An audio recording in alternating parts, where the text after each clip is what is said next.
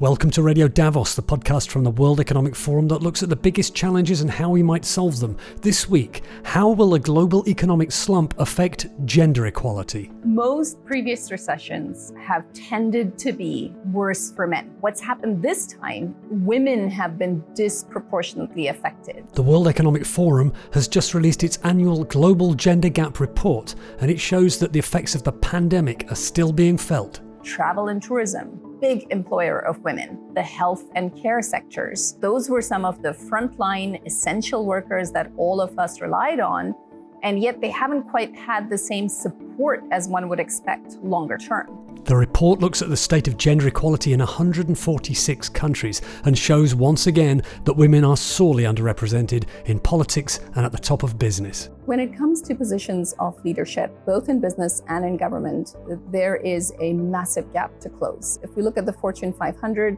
only 8.8% of the CEOs are women. There's a very similar story when it comes to political empowerment. Subscribe to Radio Davos wherever you get your podcasts, leave us a rating and a review, and join us on the World Economic Forum Podcast Club on Facebook.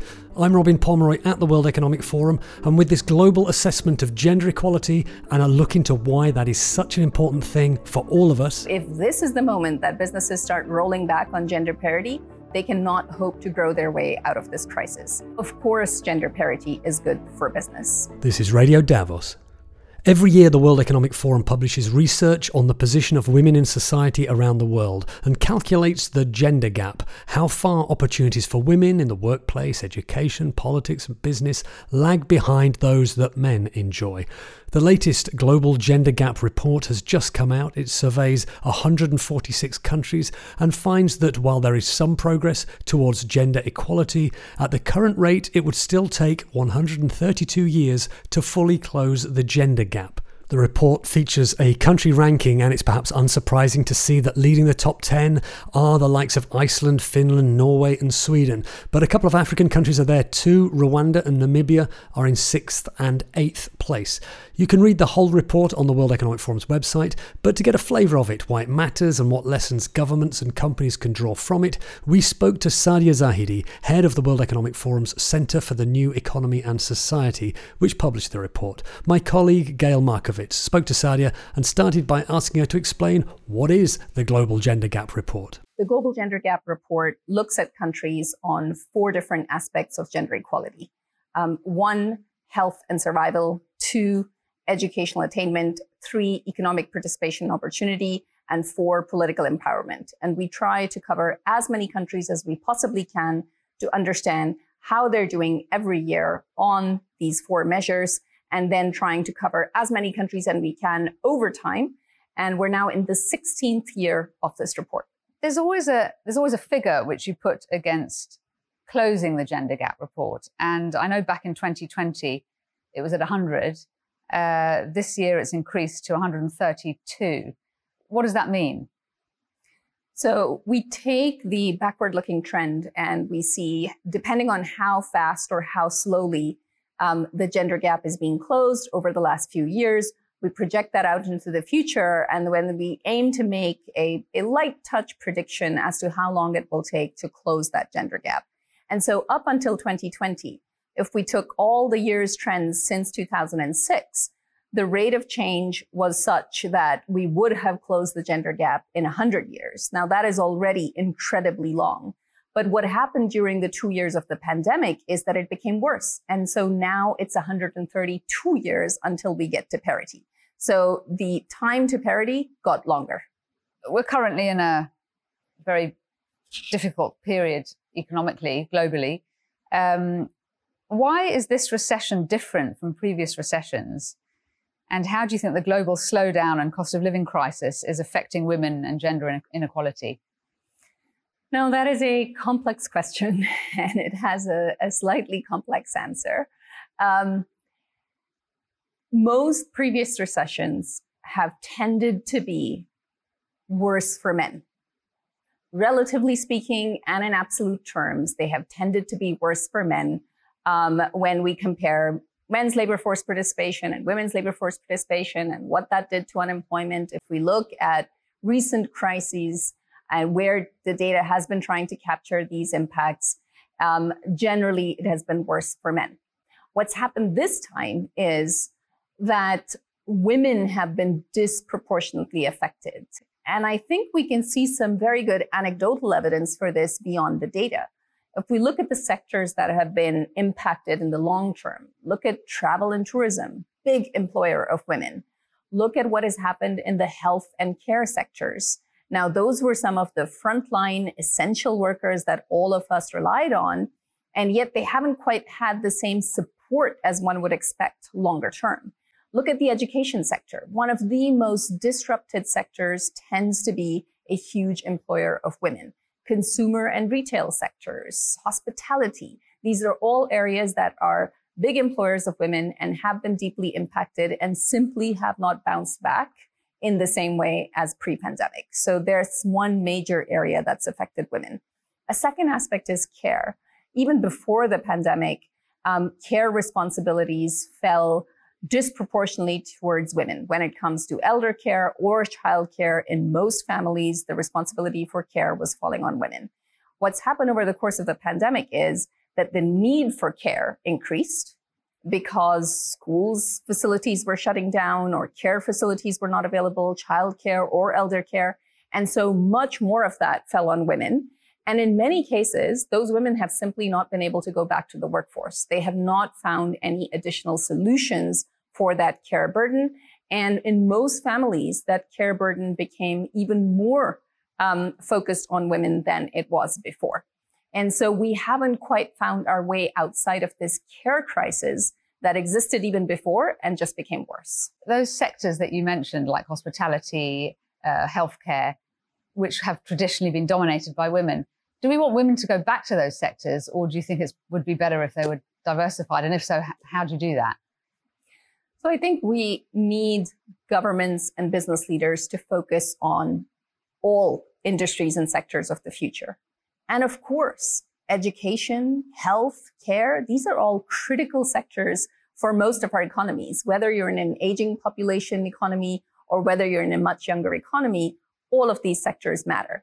What we need to think about is valuing these sectors differently, and not just in the couple of years of the pandemic, but actually really thinking through, if these sectors are so essential to our economies, then we need to value people differently, pay people better, have stronger certifications in those sectors, and overall professionalize these sectors so that there is much greater recognition of how important they are to societies. And that should also correct the imbalance or the gender segregation that currently exists in those sectors. But there's a second element, which is, of course, the industries of the future also include technology, advanced manufacturing, ICT. These are all areas that also are going to be part of our future. We all know that, and the pandemic simply accelerated the essence or the essential nature of these sectors for our economies for the future. Now, if that is true, then we need to also ensure that many more women are going into these sectors. And that is simply not the case at present. Not only do these sectors tend not to be very large employers of women at present, but in addition, if we look at who is getting the degrees that will prepare, or who's getting the skills that will prepare them for the future, for these sectors, it is simply not women in the same numbers as men. And what would your message be to the private sector? Is gender parity good for business? Of course, gender parity is good for business. Businesses rely on one of their greatest assets, which is human capital. And if that human capital is diverse, it is likely to be more creative and more productive. If you have very homogeneous teams, that's not likely to lead to creativity. And especially now, when a lot of businesses are struggling against a difficult economic environment, this is a moment where creativity is needed. And so if this is the moment that businesses start rolling back on gender parity, they cannot hope to grow their way out of this crisis. And a very similar principle applies to economies as a whole. If you look at the entire makeup of the human capital of an economy, it is very clear that men and women have to be equally integrated into the workforce. And in most parts of the world, the graduate degrees are being obtained in much higher numbers by women than by men. And so especially when it comes to the higher skilled, white collar workforce, it's very clear that women make up the base of that talent. And so many more of them have to be integrated by employers. And governments then need to work on making that much easier for women and men, for all families, anyone with caregiving responsibility, to be able to join the workforce and to be able to join a workforce that welcomes all of their talent and does not discriminate. Is it surprising to see Rwanda and Namibia, two sub-Saharan African countries, in the list of the top 10? So we construct the index in a way that it is not related to the overall level of income of a country. So it's very clear that in poorer economies, you have less access to education or healthcare services, or in richer economies, the converse is true. But if you take that away and if you're only comparing the levels of access between women and men in each one of these areas across different economies, you're essentially not looking at the level of income of a country. And when you look at simply the gender gaps and compare those between women and men, yes, there are some very interesting findings. So the Nordic countries come out at the very top. And that is not because they're rich. That is because they're dividing those resources and opportunities equally between women and men. And similarly, countries such as Namibia, countries such as Rwanda are also making it into the top 10, not because they're able to provide the same level of education and healthcare access as richer economies, but because the level that they do have, they're distributing that more equally between women and men. We know that Iceland is in pole position. How have they kept themselves up there? Like, what are they doing right?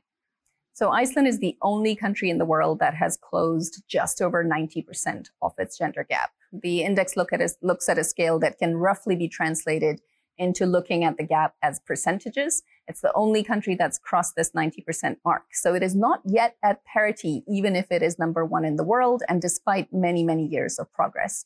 Now, what they've been able to do is, of course, close the healthcare gap, close the education gap, but they have been very good at integrating more women into the economy, into the labor force, and not just broadly into the labor force, but into positions of leadership, into skilled, technical, professional positions as well, and closing the wage gap, although it is not yet at zero.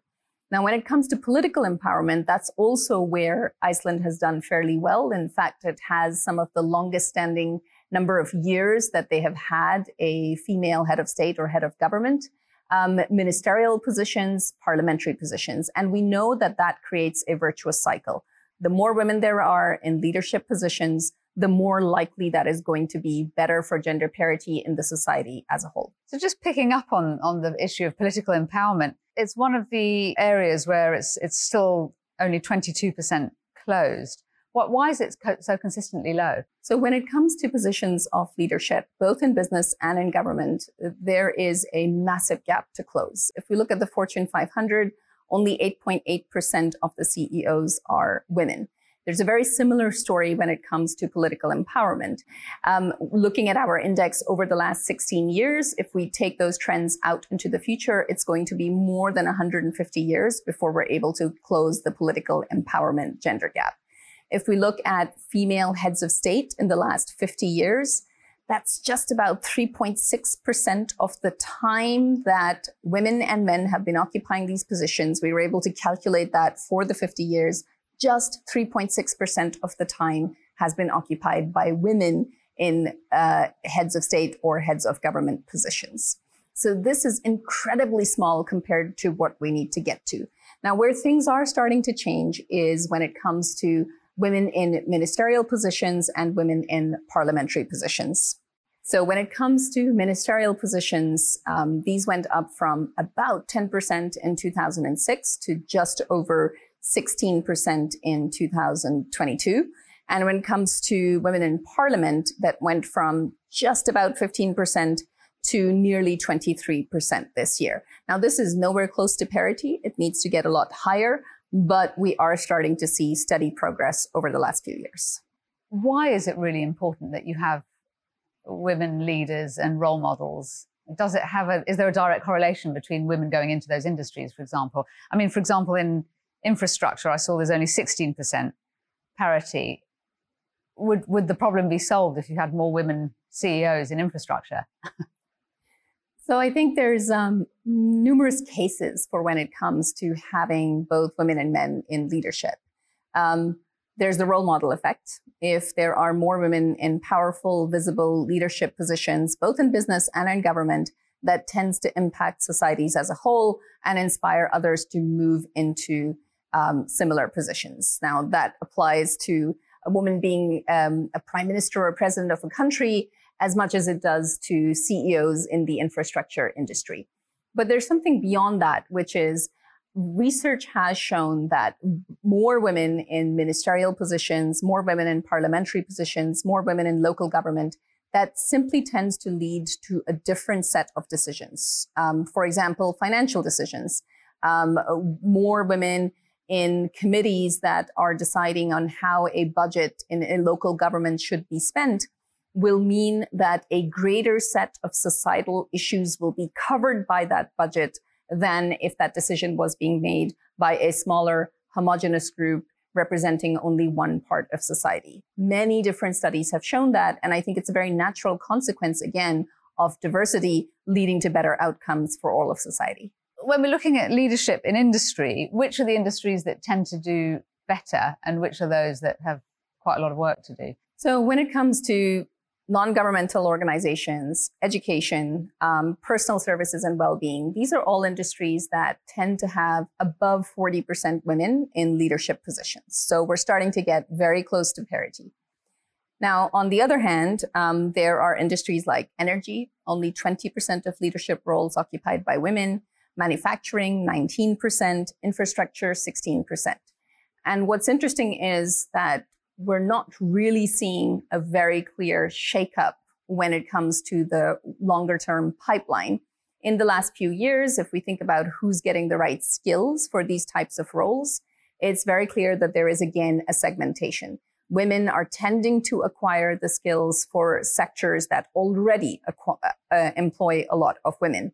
And those that are coming up through the pipeline, through the ranks of these industries, again, tend to be quite segregated along the same lines. And so it goes back to this role model effect. If we want to change things, we need to put more women in those leadership positions, and businesses and government need to take a much more customized approach to ensuring that the right talent is being developed for these sectors, for these industries, for the future. Moving over to women's health, we're still in a global pandemic. It hasn't gone away yet.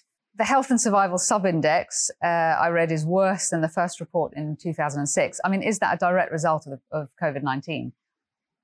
No, we're looking at aggregates here. So I think we couldn't possibly make the link at this very global level at the data that we're looking at. But the index does include a measure of the years that are lost to disease and disability, essentially.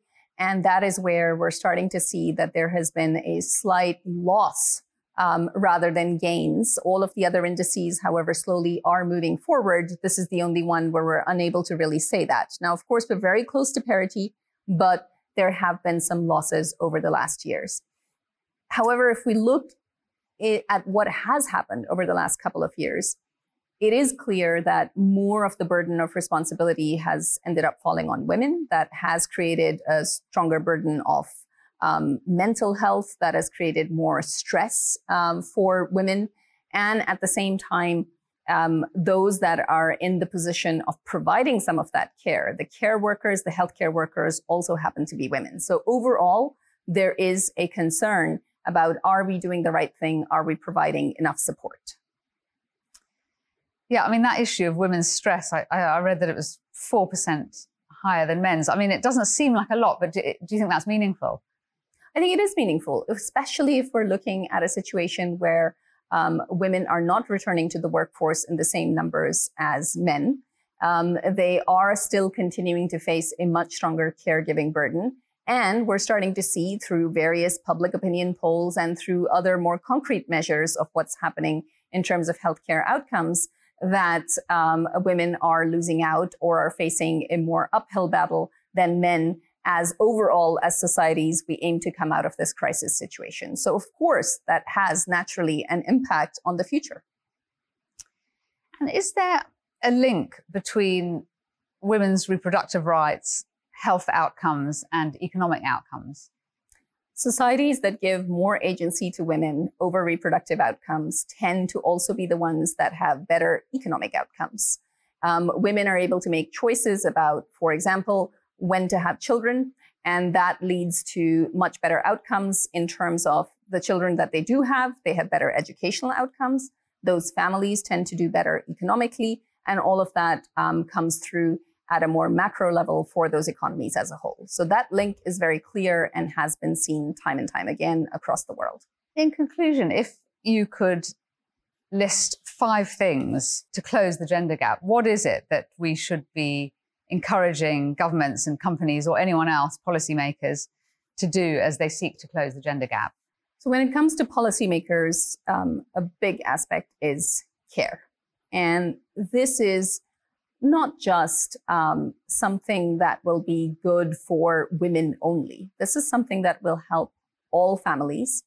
And that care infrastructure investment is actually a job creator as well, and therefore better for creating multiplier effects for economies. In the same way that governments are thinking about focusing on physical infrastructure, making it greener, making those investments, because that's going to be better for economies in the future. In the same way, they need to think about care infrastructure and ensuring that that investment is happening now so that our economies can grow in the future. So one clear element is care.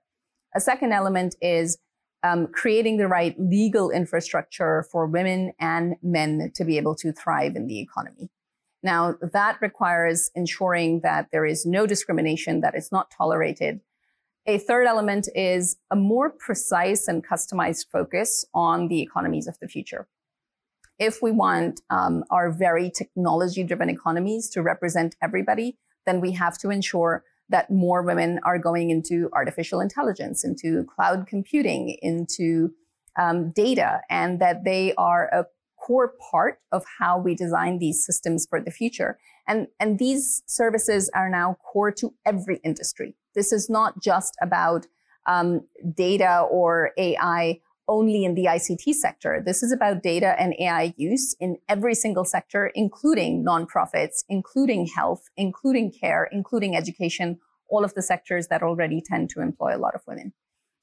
When it comes to businesses, there has to be much stronger focus on ensuring that now, at this critical moment, as businesses are rehiring, that they have an eye to diversity, that they have an eye to gender diversity specifically, and that they are bringing in the best possible talent for the future and making a proactive effort to provide support to women that may need it as they re-enter the workforce. A second element is leadership. Do businesses have the right pipeline in place to have women in leadership positions in 3 years' time and 5 years' time? And that's not just about developing the internal leadership pipeline or about hiring externally. That is also about reaching much earlier upstream, going to colleges, going to high schools, and ensuring that women are seeing those role models, are understanding that they can go into those subject matters that they currently don't, and that they should be able to find a good job afterwards if they do go into, for example, a computer science degree, or if they do take more online learning, what does that lead to? Just one final thing, because you mentioned online learning. That's been a bit of a game changer for women and skills, hasn't it? Yeah, it's been fascinating. With our partnership with LinkedIn, we explored a lot more what is happening to women in leadership. And with our partnership with Coursera, we tried to look at who is really acquiring the skills for that future leadership. And it's clear that the segmentation between women and men that exists when it comes to higher education degrees is a little bit better when it comes to online learning. So more women seem to be going in, for example, more learning around technology than they would in traditional degrees. So more of them are getting STEM-related skilling online than STEM degrees when it comes to universities. And could we say the same for flexible, there's a lot of hype around the 4-day week, hybrid working for white-collar workers is becoming a bit more normal since the pandemic. How is that? What's that doing to women's roles? I think online learning or online work is an important part of the solution, but it's not the full solution. So one of the other things that we found with the online learning partnership is more women are going into courses that are taught by women than men are. Now, is that perpetuating stereotypes or is that making things better? And even after they've acquired those skills, are they actually afterwards able to find the same jobs? Or is there still going to be a difference in terms of how they're brought into the company? Are there still going to be wage gaps? Are there still going to be hurdles in terms of progression to leadership positions? So that's just one aspect. And I think it helps open up more opportunities for women in remote parts of the world. It helps open up much more opportunities to women who may not feel comfortable in a class environment when only 10% of women are going into an engineering class, for example. But at the same time, it's not the only solution.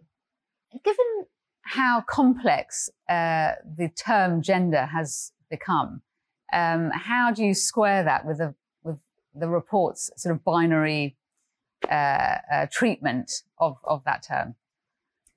The report is taking a very binary approach to the construction of the index, mostly because that's the data that is currently available. That does not in any way negate that there are non-binary people and that we should be looking at what is happening to them when it comes to very specific aspects of access to health, access to education, access to employment opportunities, access to political representation. And that's a core part of what we are doing in our diversity, equity, inclusion, and social justice work here at the Forum. And one of the key efforts we want to make is actually improve the data that is available so that we can say a lot more about what is happening to the non-binary people across the world. Sadia Zahidi, head of the World Economic Forum's Centre for the New Economy and Society, was speaking to Gail Markovits. You can read the Global Gender Gap Report on our website, weforum.org. If you enjoyed this episode, please subscribe to Radio Davos wherever you get your podcast. Please leave us a rating and a review, and join the World Economic Forum Podcast Club on Facebook. This episode of Radio Davos was presented by me, Robin Pomeroy. The interview was by Gail Markovits. Studio production was by Gareth Nolan. We'll be back next week, but for now, thanks to you for listening, and goodbye.